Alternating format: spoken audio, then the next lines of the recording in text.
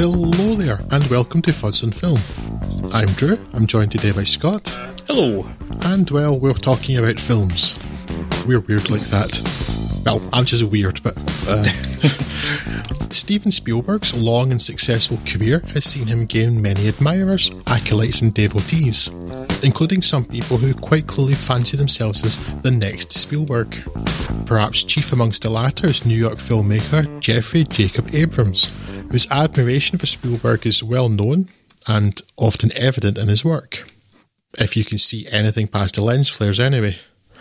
Spielberg needs no further introduction, but Abrams, of course, has distinguished himself by, along with Alex Kurtzman, Scott may have to bleep that name as it's one of the worst profanities in my vocabulary, helping to forever ruin Star Trek as actually being about anything.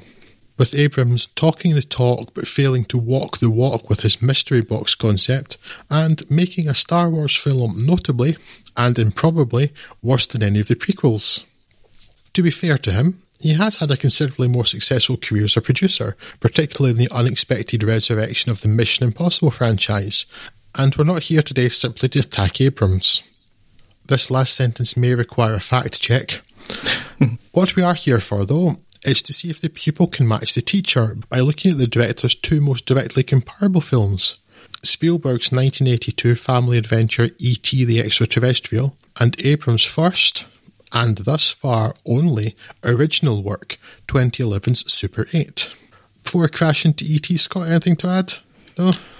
Not particularly, no. Fair enough.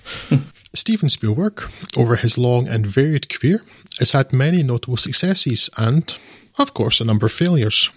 But for a period from the mid-70s to the mid-80s, he could almost do no wrong, and was responsible for a number of remarkably memorable, impactful and resonant films that created iconic characters and put a huge stamp on popular culture for the next 3 decades.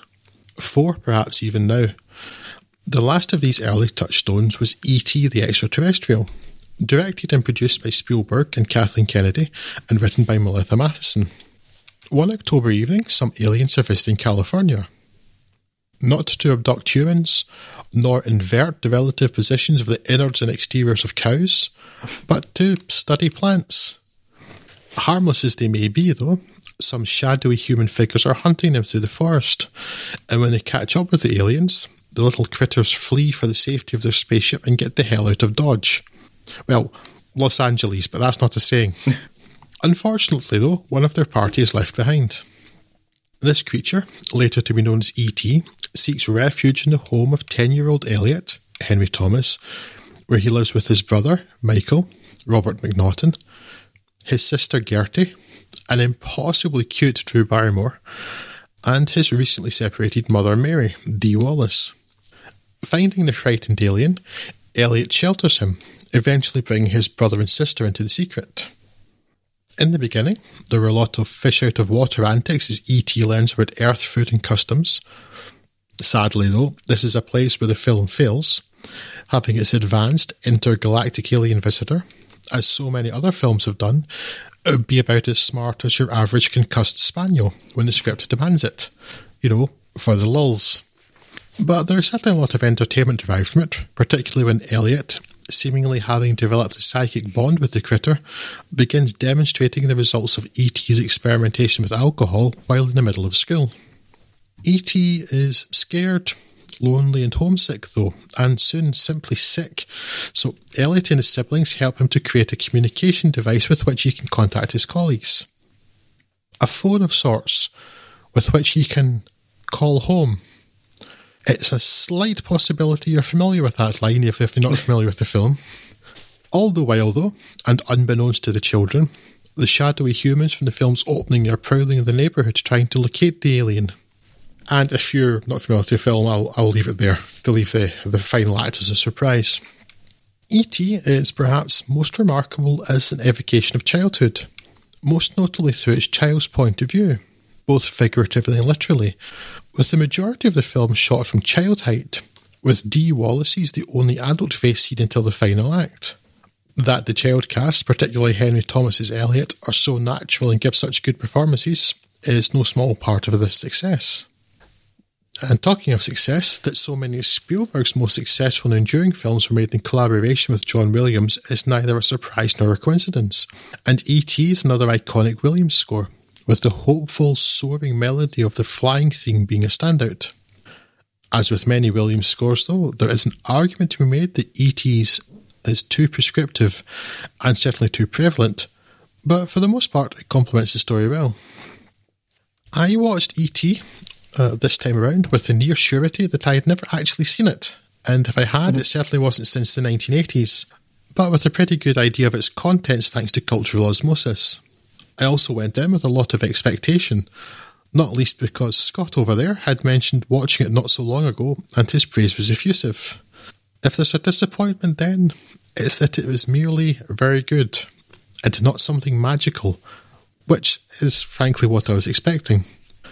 Whether that's due to not having childhood memories of it, or, perhaps more likely, that it's been robbed of some of its own power by being so impactful and therefore granting that power to the subsequent films it inspired and influenced, I don't know. However, it is still a technically accomplished, polished and well-acted yarn with a hell of a lot of heart. Here's a controversial opinion for you. E.T.'s very good. Right? I know. Steady on. Yeah, a moment to recover from that. Yeah, I presume I must have watched this as a younger kid. I can't really remember it. I do remember watching it as a teen, thinking I was too cool for this kind of thing and not finding it all that impressive at some point. And then I rewatched it about a year and a half ago when we did our episode on kids' shows. And yeah, it's just a terrific example of a kind of family adventure, I think. It is, it's probably a league above anything we spoke about in that episode, to be fair. It just seemed unfair to put it in that episode. It would be too much of a slap fight. It's just a real classic performance, a really classic film. Lots of really great performances from the kids. They feel like very real characters, and it's just a really charming adventure. And the fact that it's not trying to put too much in the way of danger to the situation kind of makes it a lot more relatable in a number of ways, even when there is actual, danger towards the end when they're invaded by people in spacesuits, which isn't, I think, quite how CDC operatives would work. But anyway, when they come in, they look weird and alien, far more alien than the alien itself does. But even then, they're not exactly bad people. They're trying to help at the end of the day. They don't want to see this little creature die either. So, it just all hangs together really well, and has, I think, stood up the test of time very well for a film of its age. Obviously, your effects work has come on leaps and bounds in these days, but I don't think it could be done all that more effectively than they've done here. The bikes flying across the sky is one of these iconic moments of cinema that has been seen in adventure rides across the theme parks across the world. So yeah, it all just works really well. I think it's a really, really good film. Certainly one of Spielberg's best, and just a tremendous little all-round work of entertainment. I just wish I could remember if I had seen it or not. I said, like, cultural osmosis and like clip shows and things, like it's hard not to have got the broad strokes of E.T. Yeah. But it's weird, like, I don't know if you were the same, Scott, but I know that I've very much inherited some opinions of something, and I'm not really known at the time, from my parents, and I have clear memories of my mum in particular when I was a kid saying that E.T. wasn't very good, which I suspect means that we probably watched as a family and she didn't like it. Yeah. I kind of internalised that as my opinion for a long time, so that's why I never really sought out rewatching it without really realising that was why. Yeah. So I was quite enthusiastic about watching it this time, and I didn't think it was quite as special as everybody else did. I just thought it was very good, but that's fine. Very good is still, well, very good. We'll take it. Yeah. Yeah. But there are lots of nice touches, and I wonder how much children notice them. I noticed it immediately, but I'm wondering as a child whether you'd sort of think like, yeah, well, that's how the world looks to me. The very pointed fact that everything's shot from the child's height and you don't see any adult faces, even in the school. Like Spielberg has taken great pains to make sure you never see the teacher's face. Yeah, it's always just cropped out or obscured or something, like so it like focuses your mind on the children, and also it's like the point of view of a child, like that they're seeing other children's faces which are at the same height as them, and kind of I'm almost imagining it now like Charlie Brown, like the adults are towering above and speaking words you can't really understand. Yeah. Talking of Charlie Brown, though, so I've given myself a useful segue to something I wanted to mention. E.T., right? That's that's a pretty famous design now. Instantly recognisable. Yeah. I would say it doesn't really look a great deal like anything else. Legendary film reviewer Roger Ebert of the Chicago Sun-Times, in his 1982 review, or perhaps this may be his essay afterwards about why E.T. is one of the great films, but regardless, says that E.T. looks a little like Snoopy. Yeah.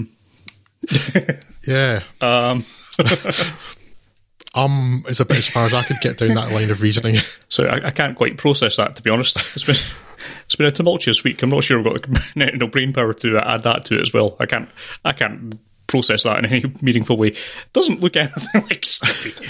Yes, I know. Snoopy, notable dog. It looks like famously a dog, not an alien. Yes. But the closest I could come is like, okay, Snoopy's in profile, his body's small and the large head kind of protrudes. And profile, E.T. very, very slightly similar. But I think Roger was like quite a populist movie reviewer rather than like a film critic, sort of not an academic style one or anything. But I mean, he's had sort of influential opinions over the years, but I'm honestly thinking that at least anything from 1982 onwards ought to be seriously questioned. Yes, because apparently his eyes stopped working. Yes, which is kind of a problem for being involved in the review of such a visual medium. Looking a little like Snoopy. Yeah, so here's your public service announcement. Disregard any post-1982 Roger Ebert opinions. They're clearly at least faulty. Right though, Scott, let's move on to the pupil, as it were, with Super 8. Yes, in Super 8, where Joel Courtney's Joe Lamb is a 14-year-old trying to get past the accidental death of his mother in their small Ohioan 1979 town, with his father, Kyle Chandler's deputy Jackson Lamb, not being a great deal of help, at least emotionally speaking. Joe's helping his best friend, Riley Griffiths' Charles, film for a local film festival, alongside his other friends, including Ellie Fanning's Alice, whom Joe's expressly forbidden from consorting with, his father blaming her father for the aforementioned accident. Such family drama goes mostly out of the window when the kids, filming one night on a borrowed Super 8 camera, witness a catastrophic train crash caused by their biology teacher. Why would he do such a thing? And what's the deal with these weird otherworldly metal cubes the train was carrying? As you've perhaps figured out by context, the train was transporting a now on-the-loose alien life form along with components of the ship that it arrived in, and he's trying to get home while the Air Force roll into town to recapture him, locking down the town under a veil of secrecy. Of course, it will take a bit of digging and discovery and a whole lot of adventure for the kids and the deputy to figure all this out. Now, we've probably got a lot to say about J.J. Abrams, but to be clear, Super 8 is a film not without its flaws, and given that talking about them is sort of the point of this podcast, we'll get to them. But for me, at least, I think one overarching thing I'd like to say about Super 8 before any of that is that this is a great deal of fun. It's a very good blockbuster-type film with a bunch of great character touches, particularly in the supporting cast, and perhaps it's table stakes these days, but there's some really nice CG action set pieces. However, if you want to nitpick it, you absolutely can, as to be fair, you can with most of the softer science fiction out there. Hell, E.T. has levitation and mystical healing in it, so in that context, powers of electromagnetism aren't all that far out there. A more interesting nitpick is the tone of the alien encounters, which has to rather awkwardly turn on a dime from being one step away from the xenomorphs of aliens, an evil it-esque spider that appears to be eating people, to a highly advanced empathetic alien by the end of it. I mean, it's sort of explained away in the text of it, but that logic never really gets matched to the emotion or the actions of it. But what Abrams handles better, and is probably the genesis of the new Spielberg nonsense, was the emotions and the relationships between the youngsters, which has deliberate echoes, some might say outright lifting, not just from E.T. but from the likes of the Goonies, which has worked very well with a mostly, fanning aside, untested cast. Again, it's not perfect.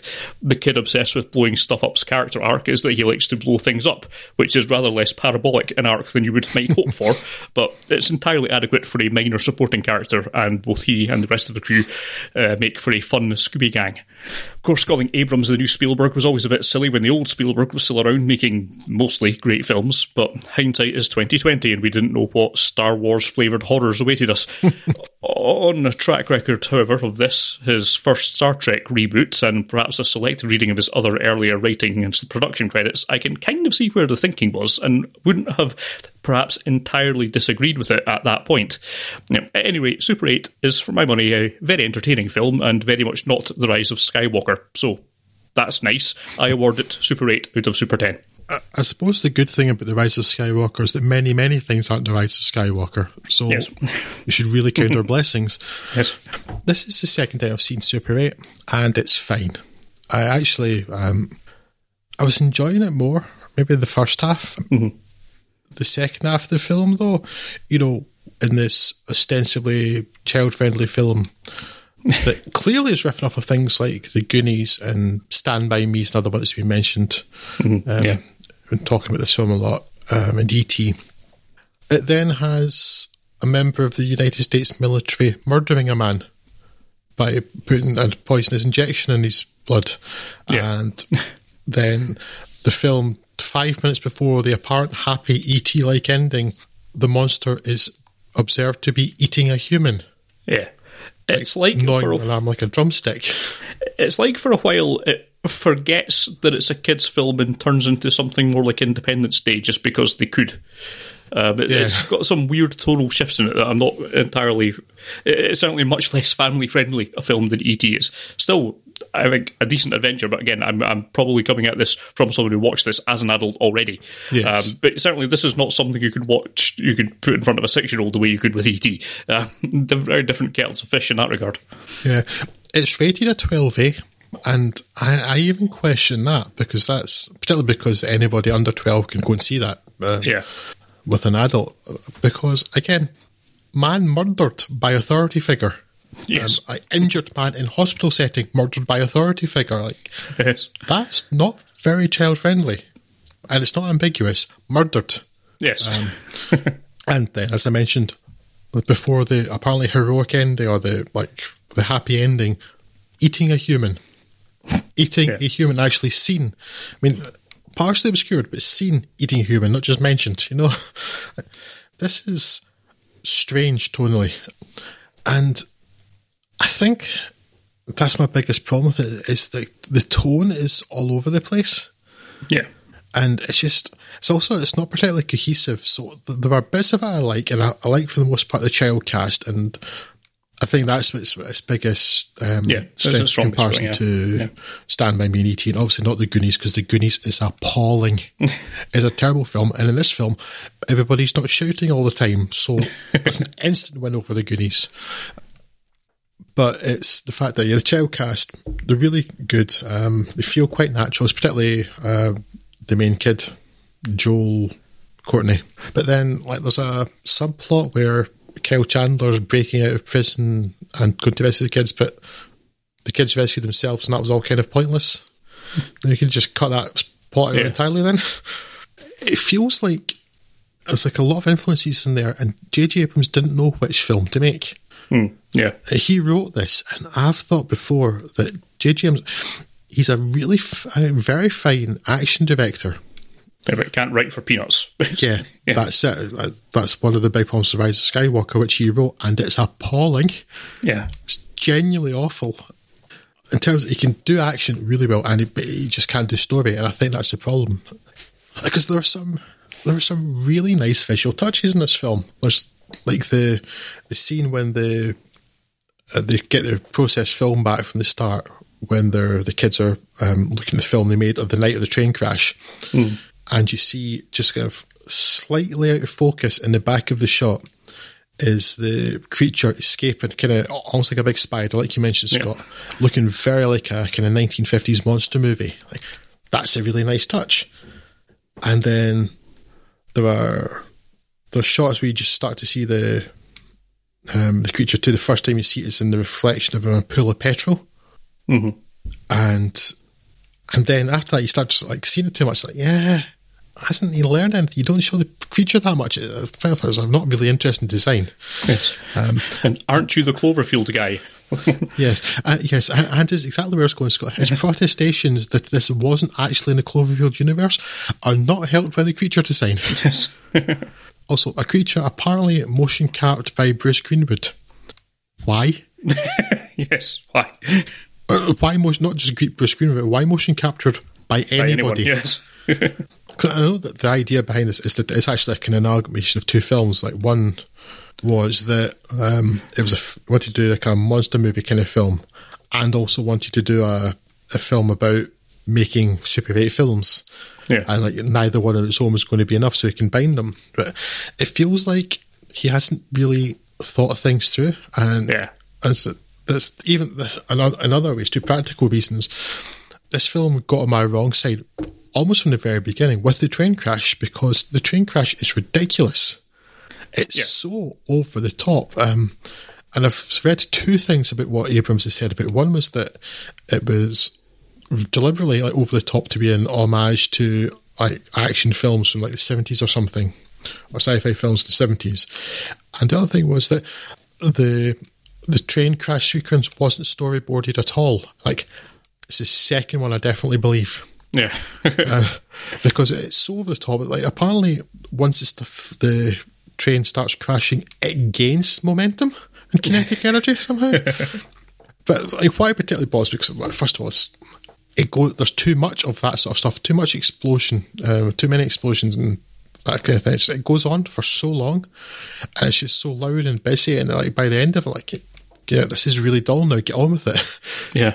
But also, a crucial plot point at the beginning is that and definitely it's a call back to like 1980s kids films, because I'm pretty sure it's the high school teacher from Gremlins that plays the high school teacher here that crashes into the train.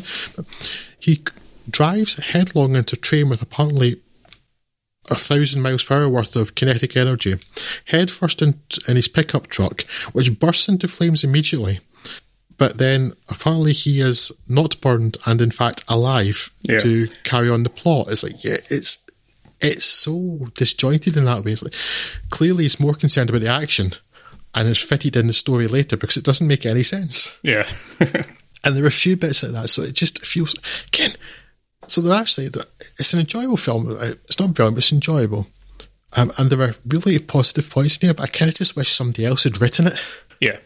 And let him direct it, and maybe that would have worked out. But because what you'll notice is that Steven Spielberg hasn't written anything. Not since AI, which I don't think anyone's holding up as the the peak of his career. So yeah. Admittedly, I quite liked AI. Even if, like E.T., it's why does it have the initialism and the the abbreviation, the explanation rather. But yeah, basically Spielberg doesn't write anything. Because he knows where his strengths lie, and I think that's a big problem with J. James, is that he doesn't. Yeah, he does seem to have bought into his own hype a bit too much, going from like what he went through in his kind of later career. He's clearly taken on more and more responsibilities in filmmaking, and I don't think he's got the chops for it. To be honest, I don't think he's shown that he's a good enough writer, really. I don't think at the end of the day, his scripts are good enough, and he's had a few impossible hands, to be fair. So say what we will about the Star Trek stuff, and we have at length in the past, but it's a bit of a poison chalice, really. You're never going to make anyone happy, but he did seem to go out of his way to make nobody happy with any of it. So his career since Super 8 has been, I would say, largely downhill. I don't think there's been too many bright spots. The second Star Trek film wasn't that great either, and since then he's been on the Star Wars train, which ended up much like the train in Super 8.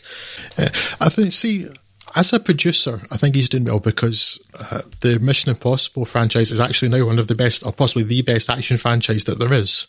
Fair, yes. So I think there must, and even things like Morning Glory, which I found out today he was a producer on. Yeah. That kind of thing would just be a kind of run-of-the-mill rom-com. Actually, that's a really good film. Yeah. In a genre that I really don't particularly care for, because they tend to be so samey, not particularly inventive, or maybe you might watch once, never again. Morning Glory stands out for being different in that genre in particular. He's a producer of it, so I think he really does have good ideas as a producer. He's maybe helping to get things made. And the idea of the Cloverfield universe was good. I just don't think it's been executed on well, because I've seen the Cloverfield paradox. Yeah. I don't know whether maybe getting invited to do a TED Talk, when he gave that very famous TED Talk about the mystery box, it's like, that's maybe just gone straight to his head. Yes. And as you say, he's got bought into his own hype. Because really, if he should have learned anything from the guy he adores, Steven Spielberg, it's like, let other people do the writing. Yeah. Play to your strengths. It's clear now, and then you get to the culmination of Star Wars The Rise of Skywalker that he wrote, produced, and directed, and it's the worst Star Wars film that there is. So, yeah. I mean, that was not a easy thing to achieve, and so it's almost impressive. Yeah.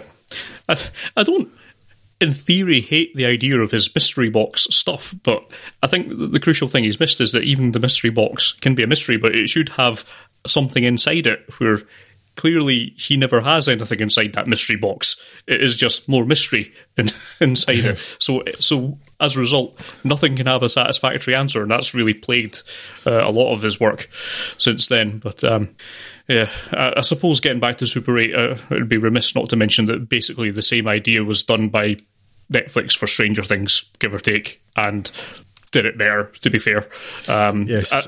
There's a lot of moments in Super 8 where I was watching it thinking, this, if it was a series, would actually be quite a lot better. If you could have dragged out, certainly the early, just getting to know the kids and their investigations, all that kind of stuff, that seemed like it was screaming out to be expanded into its own little mini-series rather than just rushing towards the ultimately disappointing action ending. So, yeah, a recommendation for Super 8 is to watch Stranger Things instead if you haven't. But I still think Super 8's okay. But yeah. Yeah, it's okay. It's fine. I don't regret having watched it again. But Stranger Things, it's quite interesting you mentioned this, because I was very struck by similarities to Stranger Things, both E.T. and Super 8. E.T. at the beginning, there's a lot of similarities there, but obviously, right, that was Stranger Things was very much going for that aesthetic. Yes, there's a call back to those films in particular, and E.T. would have been a big touchstone for them. For the whatever the name brothers are, I've forgotten the name. Russo? No, that's not right. The Farrelly brothers, Duffer brothers. Duffer brothers. Whereas at the start of Super 8, I'm really sort of stuff like how much it looked and felt like, it's slightly earlier than Stranger Things, but how much it looked and felt like Stranger Things. I'm thinking, yeah, Stranger Things did basically the same thing, particularly with the threat of like evil alien monsters, or in this Super 8's a bit mixed about whether they're actually evil or not. But yeah, felt very, very like it, but that did it better and didn't have as much governmental murder. It had it was like you said, a straight up monster that nobody was pretending was a good thing in Stranger Things, and the government's doing experiments and stuff, but it didn't feel quite as bold as that. And also, I don't think Stranger Things was quite pitched so much at children. It's got children in it, but anyway, it's fine. I just think J.J. Abrams, in trying to ape someone else, has missed the things that they should have learned from them. Yeah. That's a fair point, yeah. This is the same man who wrote Armageddon, who decided that here's a smart script, let's have some of the most incredibly skilled and gifted people on the planet replaced by drillers for 2 days, because, not that Armageddon is entirely without merit, it's dumb, but it's fun dumb. Yes. So I'm trying to work my way to some sort of actual comparison or contrast here, and I'm just wittering now, so I'll stop. I think what we've established is, controversially, J.J. Abrams isn't as good as Steven Spielberg. There, we've said it. I think what's quite weird about J.J. Abrams, I know he was working in TV for quite a while, so whether that's maybe... But he's not actually done all that many films, certainly not as a director. Yeah. So the Star Trek films he did, I actually really enjoy, because they're good sci-fi action films. They're not Star Trek, was my problem with them. Mm-hmm. And again, I blame him and Alex Kurtzman in particular. But for Abrams to come into Star Wars, that seemed to fit, because that Star Wars is more about action than thinking. Yes. But what it turns out is that, Super 8 wasn't the first time he was just trying to ape famous 1970s directors with beards. Yeah. Because that's what he did with the Star Wars The Force Awakens. I'll just make George Lucas his film again, but less good. Yeah. Yes, and then let's assume and hope that 2019 is his last film ever, because honestly, he might consider getting worse than Rise of Skywalker a challenge. I don't want to see that. Seems unlikely or impossible. Yes, but I mean, I thought it was impossible to get worse than Revenge of the Sith or Attack of the Clones, and he managed it, so... True. Yeah, I think the last thing is just to kind of reiterate, though, is like, how weird that Super 8 is the only film that he's done as a director that's his film. As much as it takes cues from lots of other things in the past, though, because everything else has been like a franchise film or something. Yeah. Which is quite weird. It's like, how you get enough of a reputation to like be asked to put your own stamp on a franchise when you haven't actually done anything but franchise films. True. Curious. Out with the scope of this particular episode, I guess, but I was struck by that looking again at his filmography today. Yeah, I mean, we're perhaps being a little unfair by not even mentioning any of his TV work, where, to be fair, he probably did more in the realms of building up a reputation for that kind of thing. I mean, I don't rate Lost at all, but can't deny that it was very successful, and same to be with Alias and some other things. So it's not like it's coming completely out of left field that he couldn't be asked to take some of that success that he found in TV and bring that across to films as well. Yeah. Particularly given the episodic nature of that stuff as well. But still, yeah, certainly not as proven in the film industry as he was with TV at the time. Yeah, and again, if you're listening to this, Mr. Abrams, which is of course incredibly likely, get someone else to do your writing for you. Yeah. Because then we might not have lines like, "I've never had a teacher point a gun at me before," which is exactly the sort of line any human would ever say. Also, enough with the lens flares. They're not nice. Yes, that's it for this episode, which was probably longer than either of us expected going into it, so hopefully not bored you. If you want to get in contact with us, you can do by email, podcast@fudsonfilm.com, or via Twitter, twitter.com/fudsonfilm or @fudsonfilm, yes. Yeah, but we will be back with you at some point on our regular schedule, I would imagine, regardless of whenever this is. So, bye. Take care.